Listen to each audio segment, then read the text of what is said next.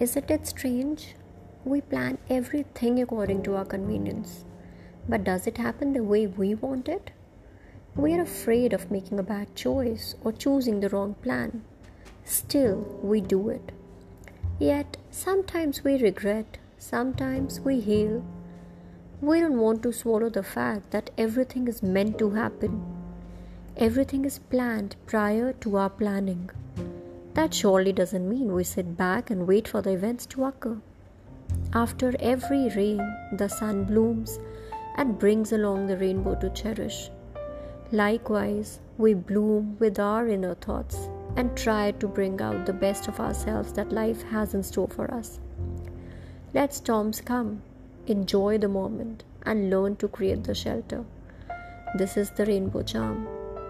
With the whisper of rain comes another rainbow, another day, another hope.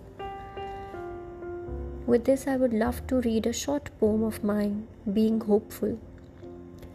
Hope is an affair with the sea that flows with the inner self and never stops at the shore, sinks with each passing wave, crossing every drift, never shredding my soul within.